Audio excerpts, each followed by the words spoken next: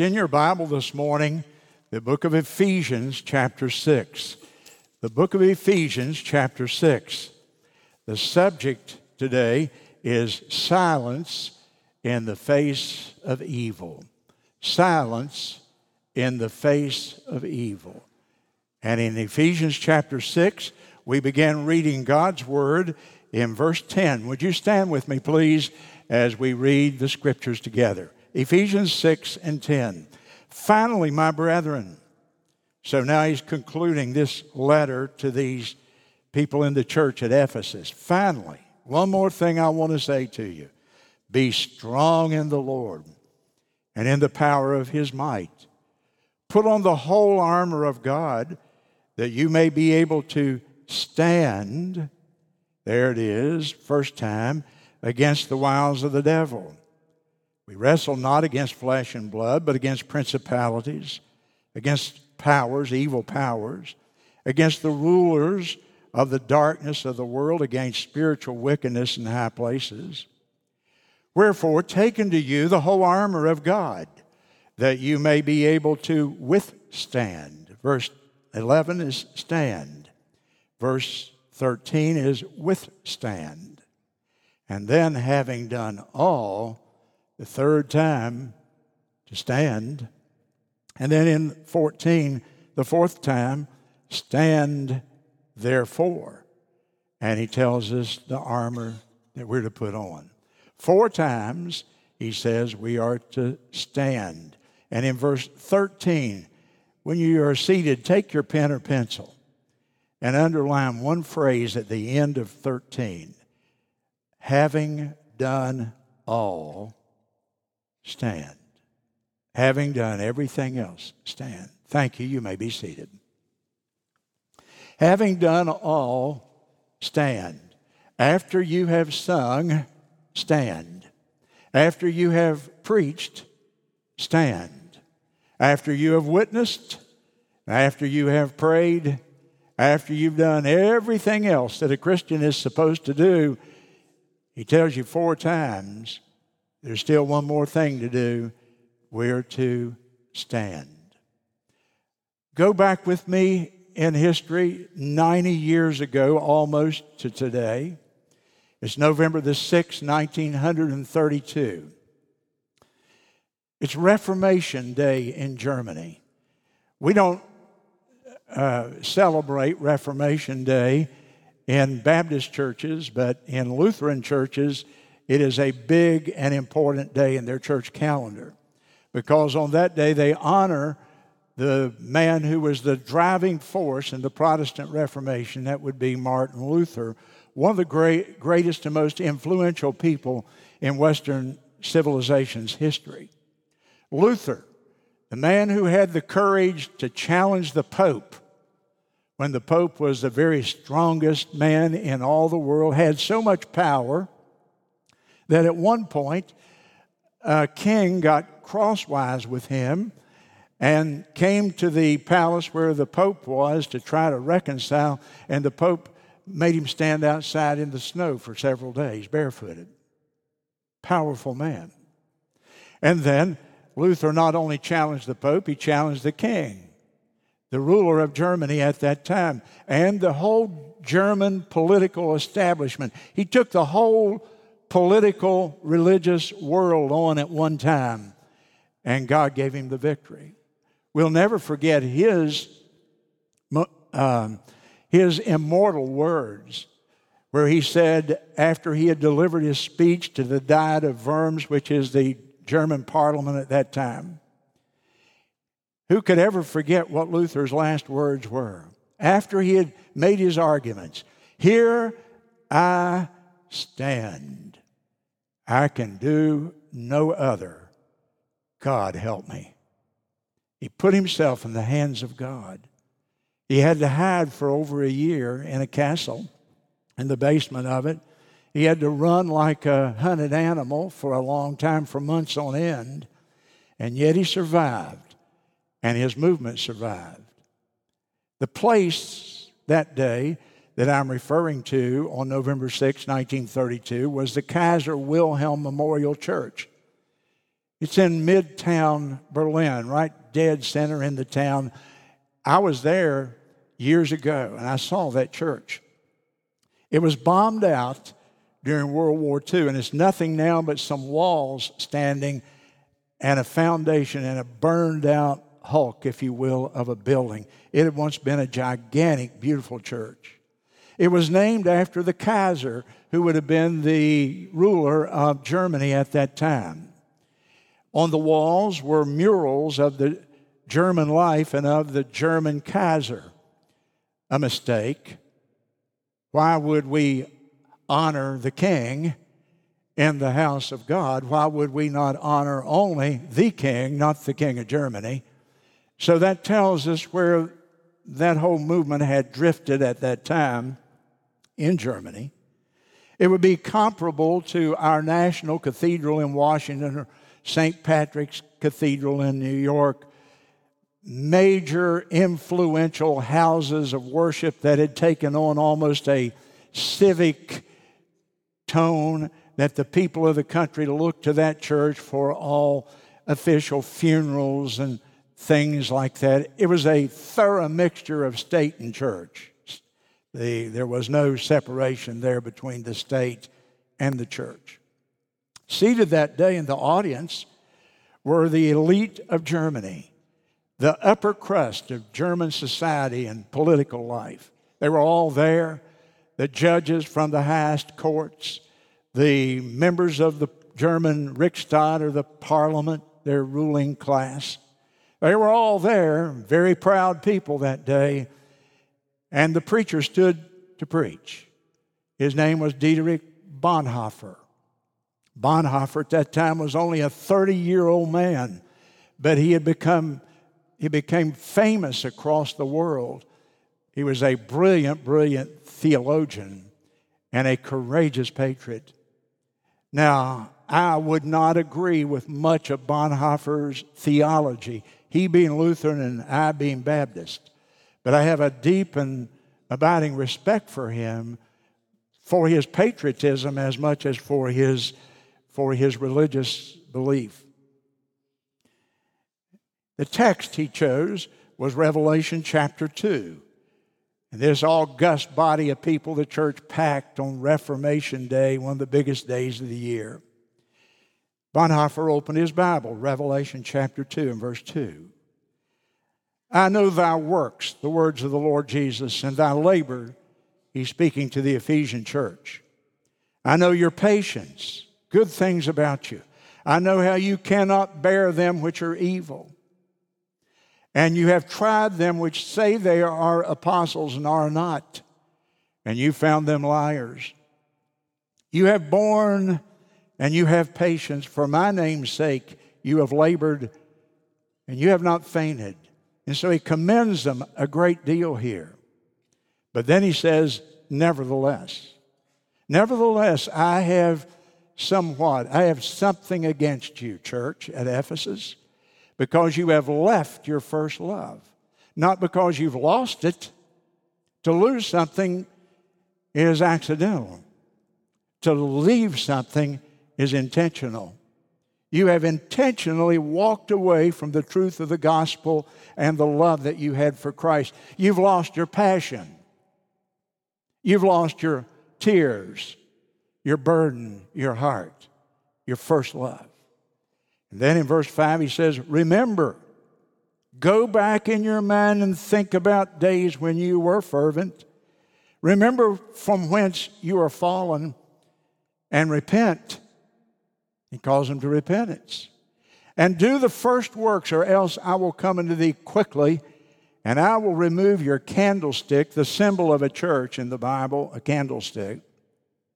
I will remove your candlestick out of his place, except you repent. And Bonhoeffer read that text, and then he preached on it. He charged that German church, really the Lutheranism across Germany was what he was speaking about, not just that one church. He charged them with leaving their first love, of losing their passion and being silent in the face of evil, because at the time he was speaking, Adolf Hitler was making his run for power in Germany. And people were enamored with him because under the previous administration, World War I, they had had inflation that soared to 250%. Under the previous administration, nothing worked in the country. And Hitler came to power, and he was an administrative genius. He made things work. What did they say about Hitler? He made the trains run on time.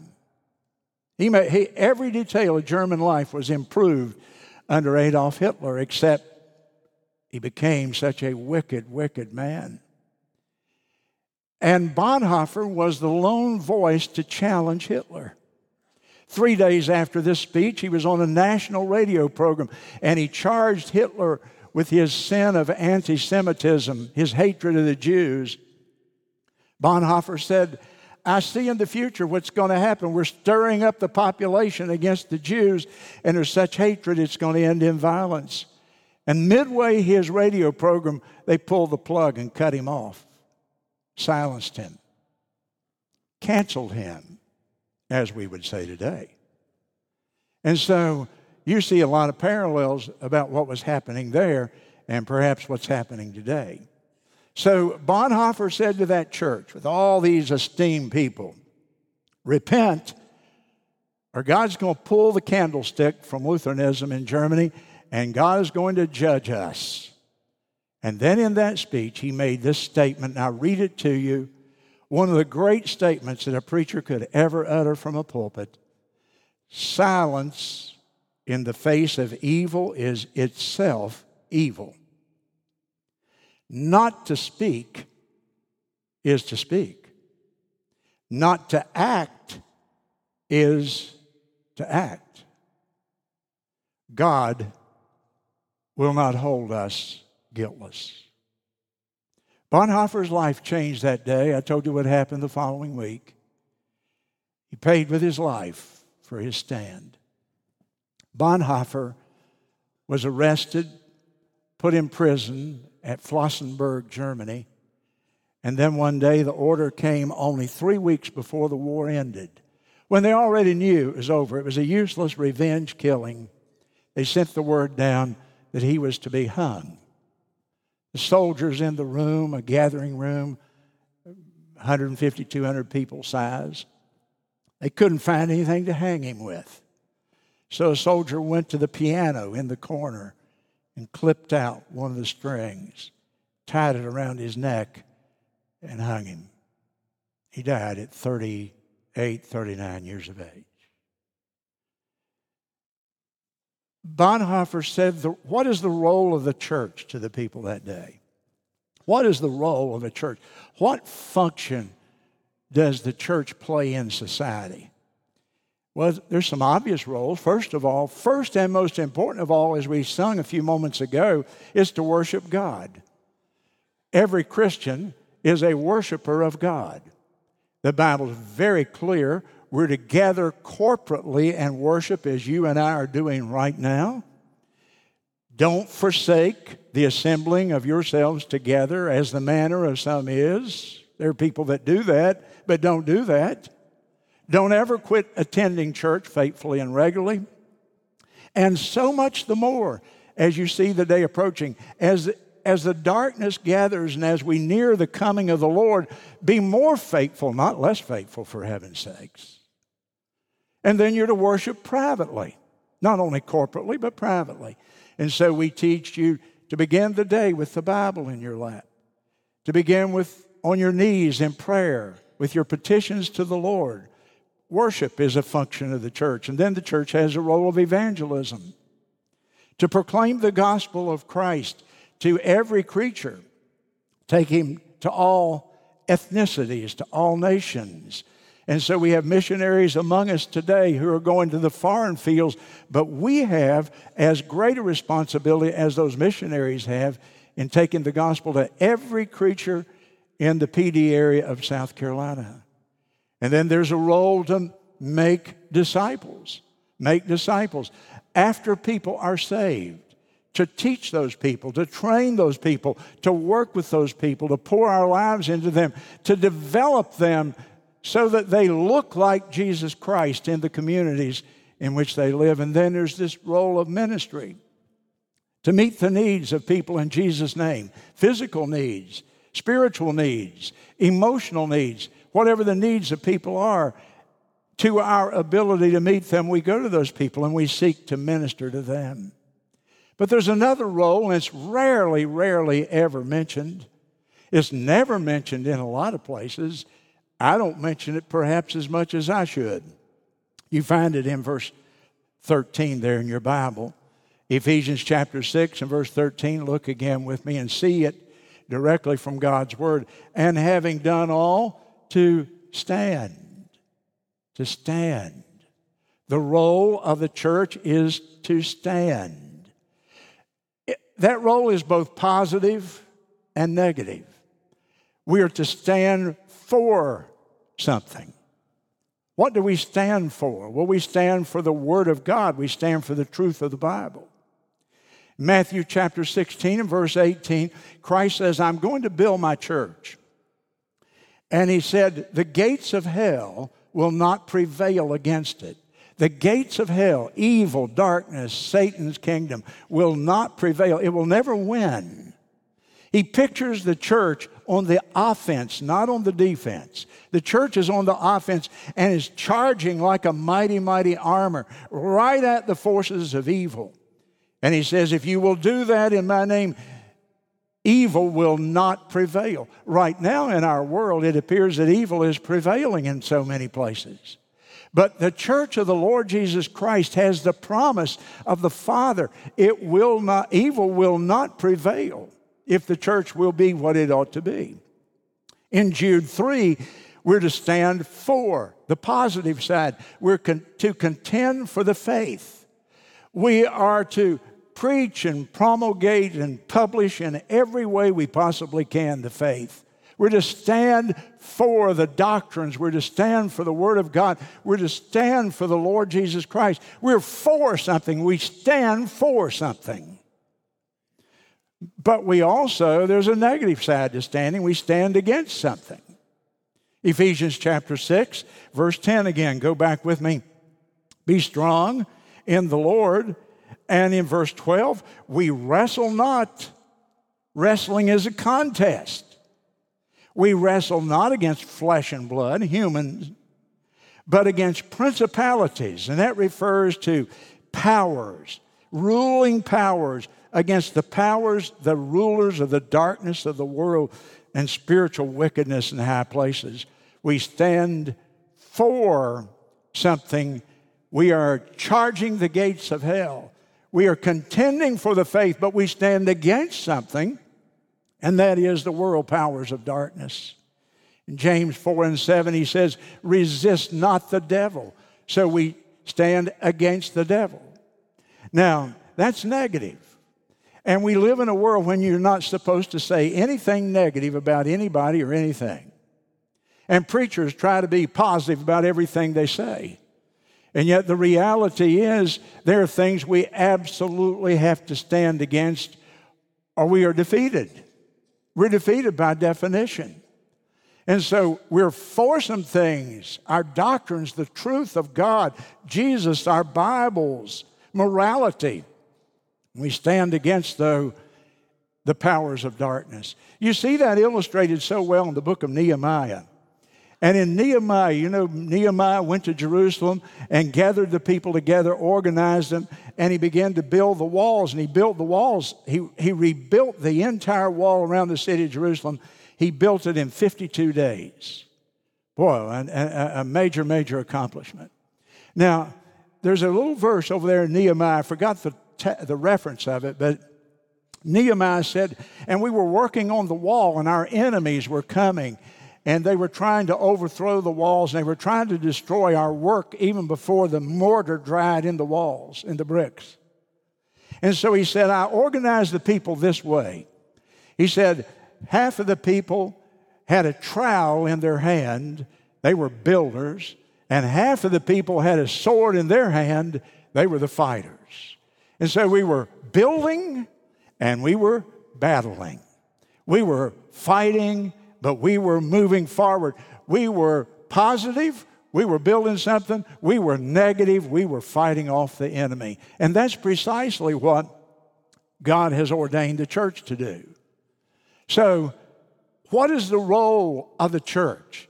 It's to worship, it's to evangelize, it's to make disciples, it is to minister to people, but it is also to stand. We have I've laid out for you a solid biblical, theological argument for why the church of Jesus Christ must stand, just as Bonhoeffer laid that argument out 90 years ago on Reformation Day in Berlin. And to stand will provoke suffering. Nobody wants to preach about standing much. Nobody wants to hear about standing much. I didn't promote my sermon. I didn't know if everybody'd come if I did. Who wants to hear about standing against the forces of darkness? It's not very, somebody say, oh, just preach something positive. Make me feel good today. Well, I hope I will, but I hope it'll be the right kind of feeling good. You see, to stand will provoke suffering. There's a wonderful verse. It was called to my attention by Joseph Ton when he preached here many years ago. It's in Matthew chapter 10. And I could quote it to you. It's just a phrase, but I want you to maybe mark it in your Bible. And years from now, you may be in a situation where you need to remember this. Matthew chapter 10 and verse number 16. The Lord Jesus Christ speaking to his apostles, what does he say? I send you forth as sheep in the midst of wolves. So I picture a little lamb, a little sheep, and I picture around it wolves, what are wolves, a pack, whatever they are. And the one little sheep is encircled by the wolves, and they're approaching that little sheep. And they're going to tear that little sheep to bits if they can. And Jesus said, I'm sending you out and you're the sheep. And the forces of evil are the wolves. And then notice what he says though. You must be as wise as a serpent. You're in an intolerable, difficult position. Be wise. And then what does he say? And be as harmless as doves. Your goal is not to beat people's brains out.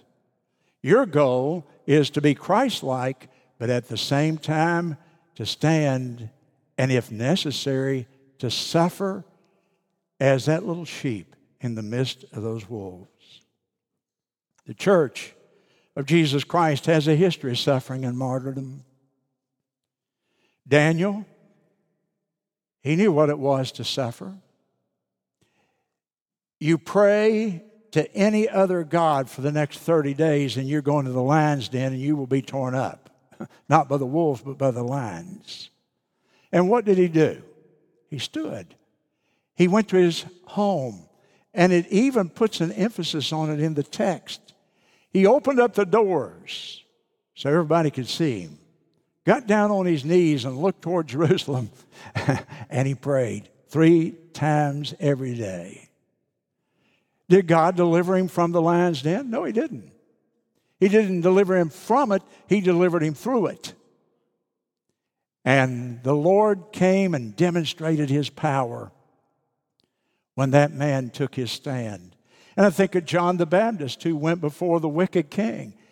You murdered your own brother so you could steal his wife. He paid with his head. He was not delivered, as was Daniel.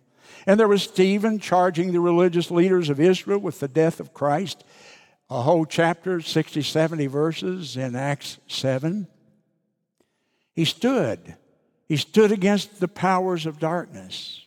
And then you move forward 100 or 2 years and there's Perpetua, the first woman martyr whose name we know. We know of her because she kept a very detailed journal. She was 22 years old.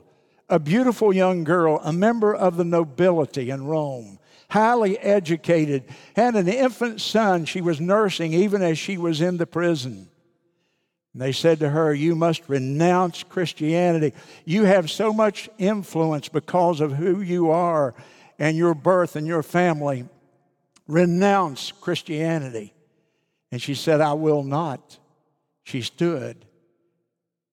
They fed her to the lions. She stood. It provokes suffering. There was Hugh Latimer and Nicholas Ridley, who back in 1555 in England, when Bloody Mary was on the throne and Christians were being killed, and they condemned these two preachers to death. They tied them to a stake. You can see that sight if you go to England and visit Oxford University. It happened on the Oxford Square. Still marker. There's a big marker there today. And Hugh Latimer and Nicholas Ridley were tied to the stake. They piled the wood around them. They threw on the oil to cause the fire to burn, and they lit the flame. And the flames were coming up, and the last words heard were, Hugh Latimer, play the man, Master Ridley, because today we will light such a candle that by the grace of God it will never be put out. They stood. Men of convictions, men worthy of honor and respect, men who love Christ more than they love life. And there was Martin Luther, who stood for a principle, justification by grace without any works involved. And there was William Wilberforce, an esteemed member of the Parliament, a member of the nobility in England, who worked for 50 years in Parliament to abolish slavery. And were it not for Wilberforce, slavery might not have even been renounced here in the United States for many years after that. But he stood. And then there's Bonhoeffer, standing against Nazism and anti-Semitism in Germany in the 1930s. And then there's those unnamed millions who have stood against communism and socialism and tyrants. And they stood in Germany, in China, in Russia, in North Korea today, in Cuba, and 100 other places on the earth, having done all. They stood. Why are Christians willing to pay such a price to stand? They've stood because they're grounded in a conviction. Listen to this, don't miss a word of it. Christians have been willing to stand because of faith. A faith that's grounded in a deep conviction that Jesus Christ alone is the King of Kings and the Lord of Lords, and that His Word is the final and ultimate authority in life for all matters of faith and practice in living. And they had these convictions. They would not be shaken. Christ, my King, my Lord, has spoken. And what He has said is more precious to me than what people think or what people will say about me. It's more precious to me than anything in this world. If I have to give my life, I don't want to, but I'm willing. And having done all, I'll stand.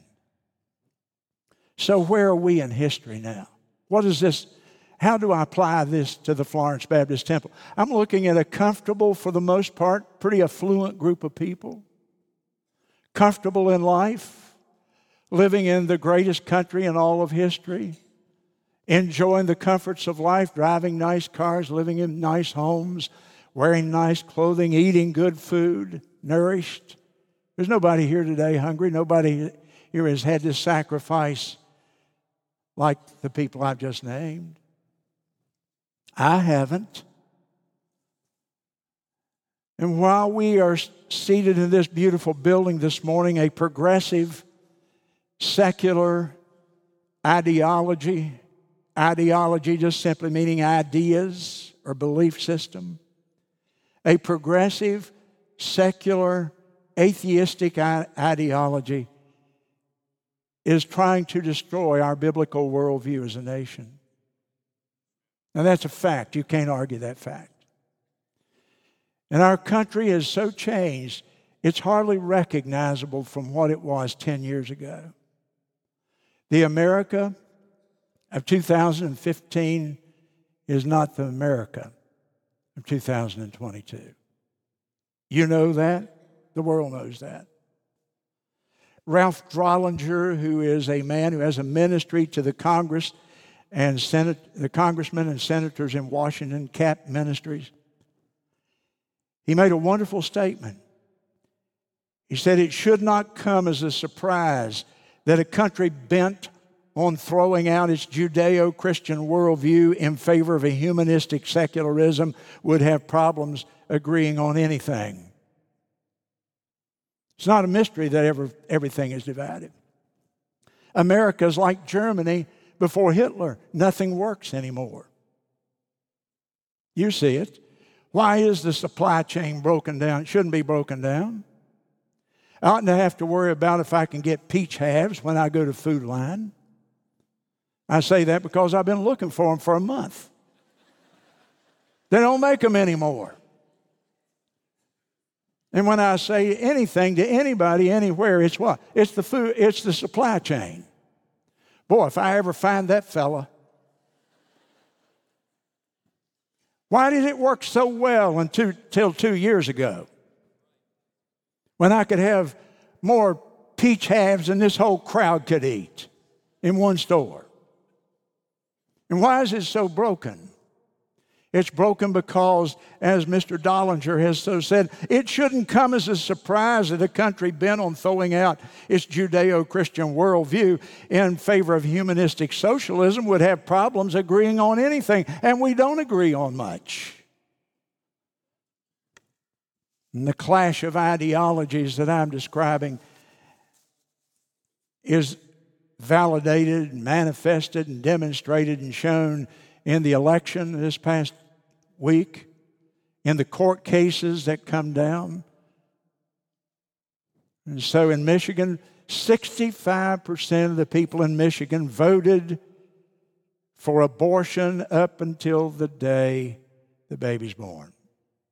And in Montana, 52%. I thought Montana was a fairly conservative place. Do you know what the election revealed? It revealed that half the people in this country are absolutely, irrevocably committed to killing children in the womb before they're born. You can't argue that point, friend. Over and over and over. All the money that's been spent, all the prayers that have been sent, all the work that has been done, 50% of the people have dug in. We're not changing. We are absolutely committed to taking the life of the unborn. They're not persons, they're a clump of cells. And the LGBTQ ideology opposes biblical marriage, one man, one woman for life. And every time I open my mouth about it, somebody sends me a letter, sometimes more than one. Why are you dabbling in politics? These are not political issues. These are God's issues. These are moral issues. These are biblical issues. And sexuality is the big issue. A man can choose to become a woman a man. A man now can have a baby.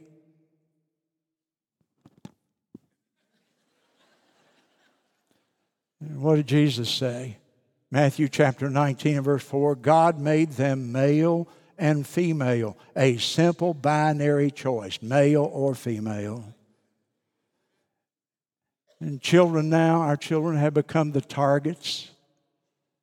And so the schools across America in great degree have become places to indoctrinate children in the LGBTQ philosophy, in woke ideology, with critical racist theory, a form of Marxism, dividing the world into the oppressed and the oppressors.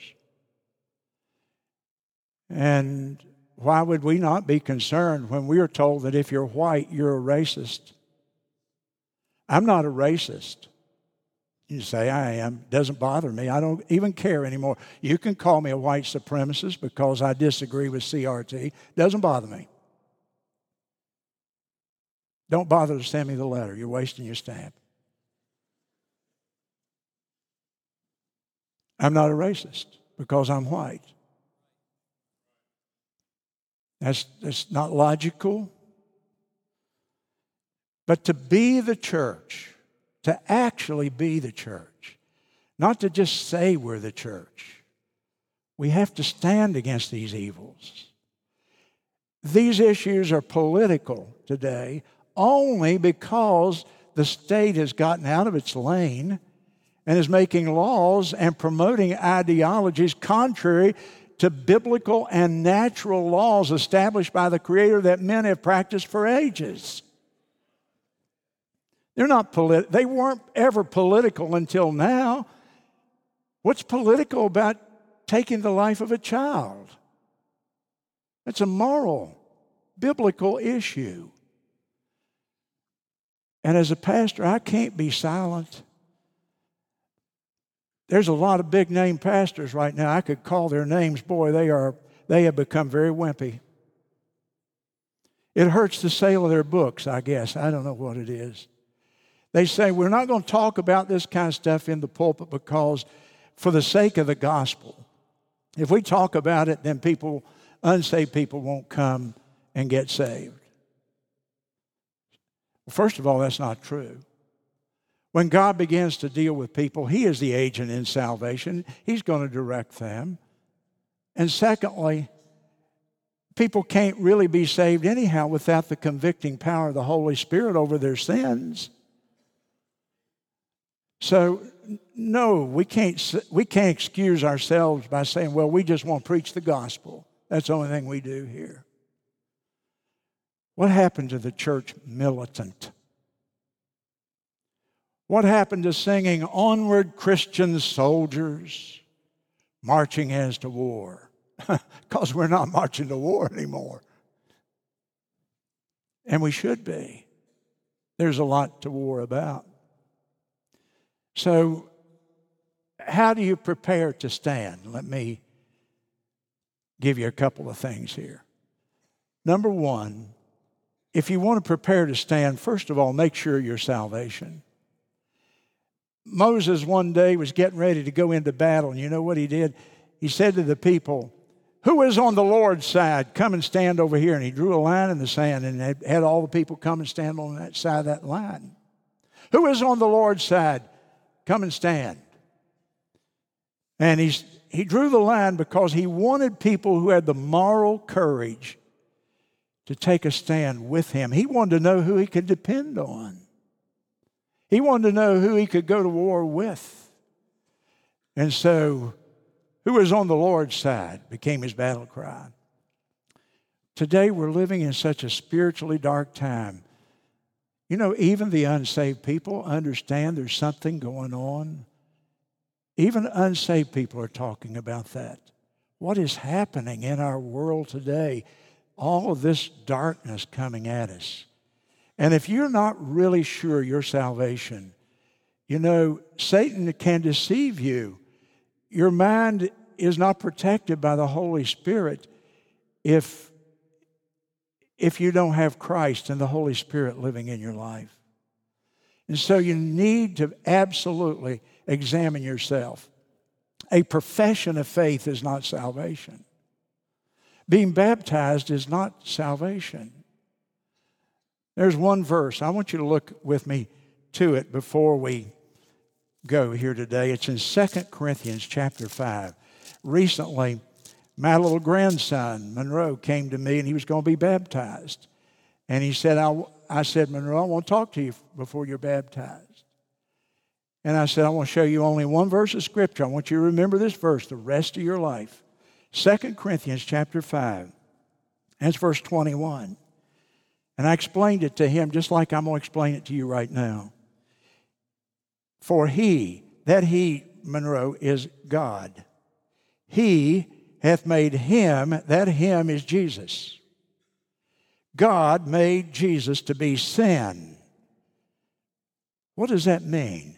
God put all the sins of all humanity upon the shoulders of Jesus Christ, who was sinless. He knew no sin. He was the perfect Lamb of God. He made him to be sin, who never sinned one time, who knew no sin, that we might be made righteous, that we might be made the righteousness of God. Jesus was punished at the cross. This is the heart, the core, the soul of the gospel. Jesus bore my sins. God put them on him, and he was punished in order for me to be righteous. And then God put his righteousness upon me. Isn't that wonderful? That's why we call the gospel the good news. We've been made righteous through the merits and the efforts and the death and the suffering of the Lord Jesus Christ himself. Now, if you have examined your heart and you know you're saved, put on the armor, the belt of truth.